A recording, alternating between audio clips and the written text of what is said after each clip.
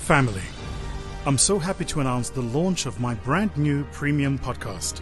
It's called Ideas That Matter Plus. This is an exciting new development that we've been working on for some time. This after seeing a lot of you request coming through saying thank you for what we've done and wanting more. Ideas That Matter Plus is a more targeted podcast that focuses on business strategies and more high-level thinking to help highly ambitious entrepreneurs, SMEs, business owners and founders, even the CEOs of big business. It only costs 450 Rand per month and will be coming in, but I mean coming in hot. So, subscribe now to Ideas That Matter Plus, now available on Spotify or Apple Podcast Store. Sayonara.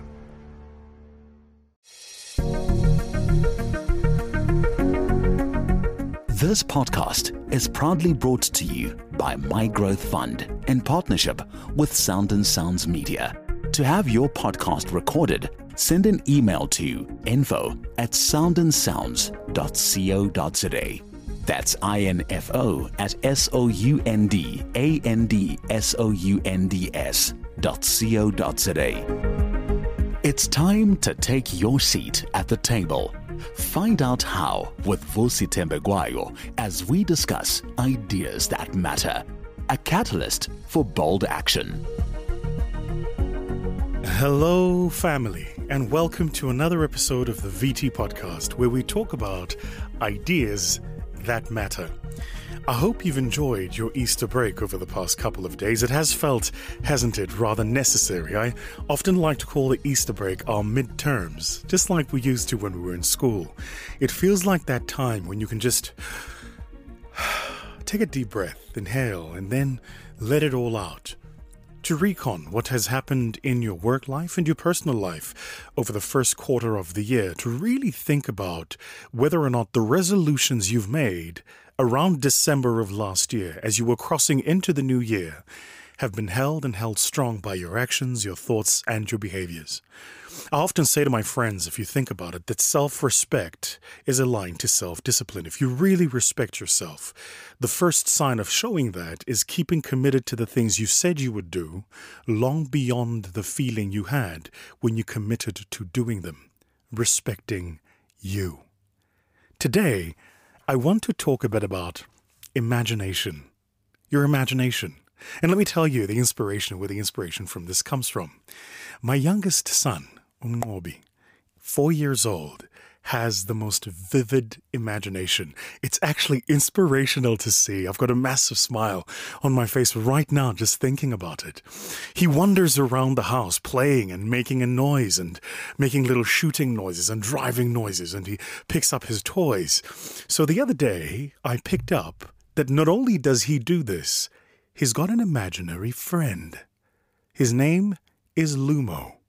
This imaginary friend, it appears, travels with him wherever my youngest son goes, and we could be in the middle of the mall or at the toy store, even at home, or just about to settle into bed at night, and he will immediately just break into this plaything, and Lumo's right there.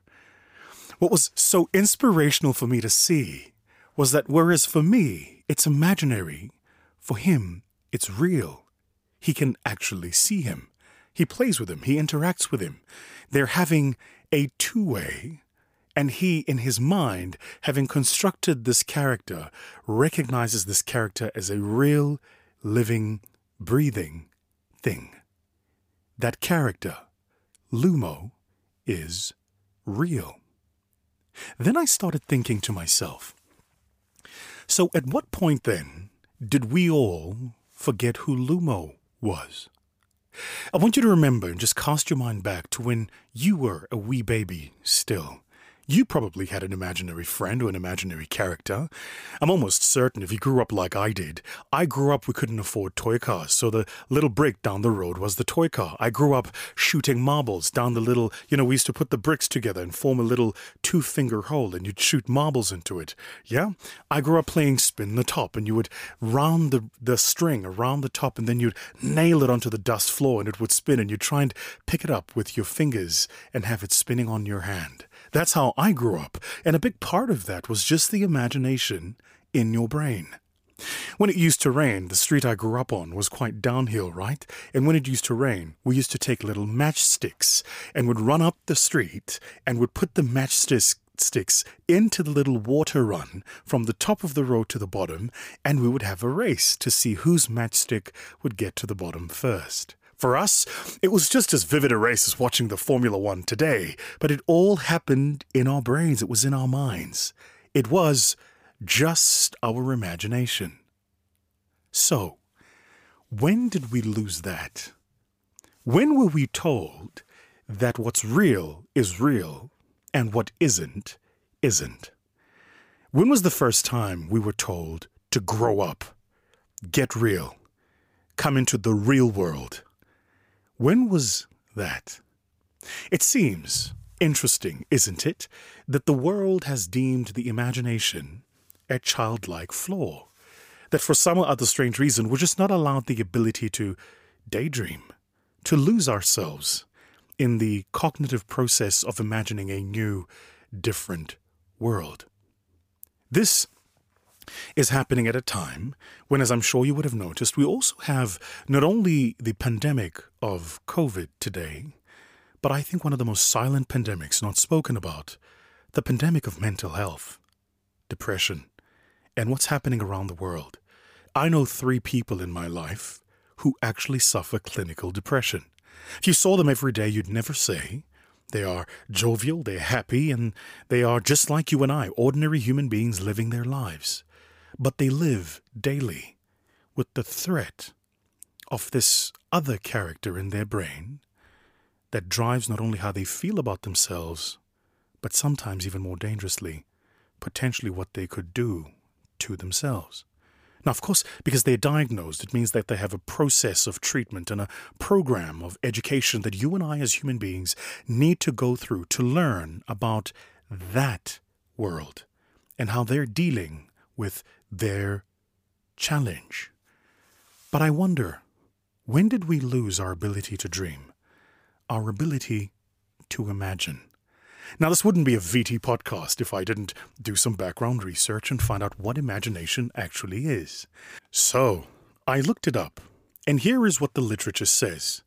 Imagination is a cognitive process used in mental functioning and sometimes used in conjunction with psychological imagery. It is considered as such because it involves thinking about possibilities. Park, thinking about possibilities. Thinking infers a logical process, right? Because you're engaging the part of your brain that often assimilates logical information, brings together data to arrive at a logical conclusion. But you're doing this about possibilities, which means it's the connection point between that which is real, logical, structured data, and that which is imagined. Unreal, as the world would say. Possibilities. Of the very fact that we're saying possibilities means it doesn't exist yet, although it does in our minds. And so the point here then is that imagination is not the enemy of reality. Imagination is an extension of reality. When my son is playing, he's not imagining the surface on which he's playing. He's extending to that surface an additional element. He's imagining something else, an additional toy, an additional friend, a separate conversation, say. It's a strength. It's not a weakness. The ability to imagination. It also says in the literature, imagination can also be expressed through stories, such as fairy tales or fantasies. So I thought a bit about that word, fantasy, fantastical, fantastic. And it really got me thinking. Remember when you were younger, you had fantasies about what your life would turn out like. We had fantasies about what your wedding day would be like. You probably, if you were like me, hopeless romantic, wanted the happily ever after. Remember when you were a little one? You often had an idea of what your career would look like, what the rest of your professional life would look like, what your contribution to society would be. You had an idea, and it was all fantasy. Children often use such narratives and pretend play in order to examine their imaginations, or even, and this is the important part, to exercise them. So, when I read it up on Wikipedia, it spoke about something called the mind's eye. The notion of a mind's eye goes back at least to Ciccero's reference mentis oculi during his discussion of the orator's appropriate use of simile. So the point about it here then is that imagination is your mind's eye, or as they call it in spiritual terms, your third eye, the things that are not yet physically manifest but mentally real. So, let's pause here for a moment and let's just think about what it is that I've shared. First, that imagination is not a learned behavior. It's an inherent human trait. There is some argument, by the way, amongst those particularly who work with anthropology, that in essence what separates human beings from animals is not necessarily management or structure, although those things are important. It's not even hierarchy, because even in the animal kingdom there is a hierarchy. There are those who eat those who are eaten. What really separates human beings from animals is our imagination.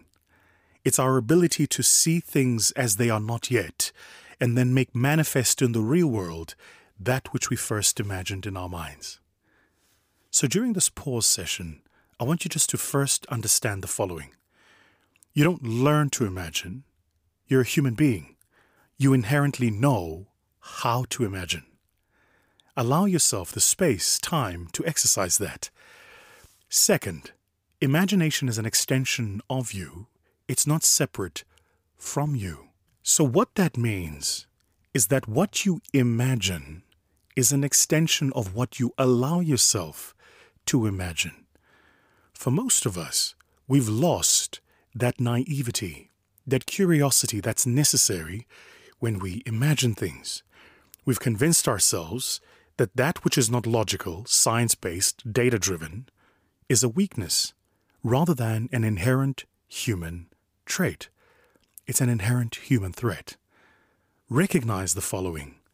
The device that you're listening to this podcast on, the car you drive every day, the chair you sit on, the computer you use, even the language we speak, is an invention.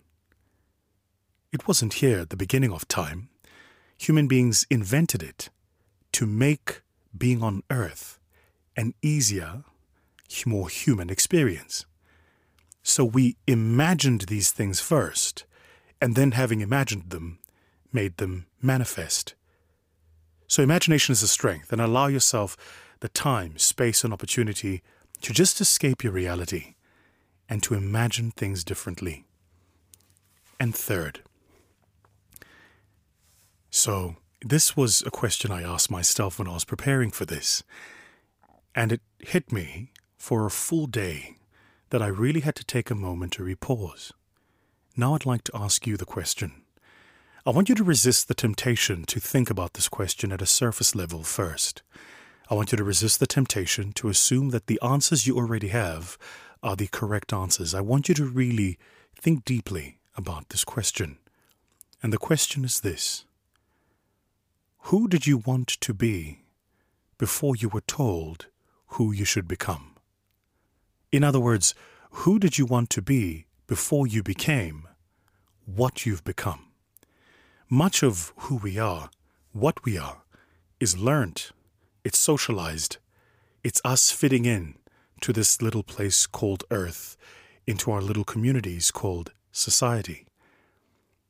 Sometimes, if not always, it's a massive deviation from where we started. So, this week, allow yourself the time and space to imagine. Recognize that imagination is not a weakness, it's a strength.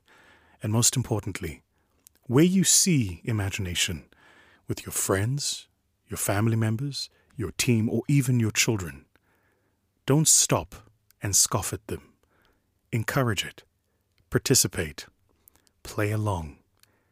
Because maybe, and just maybe, reality is merely an illusion, albeit a very persistent one.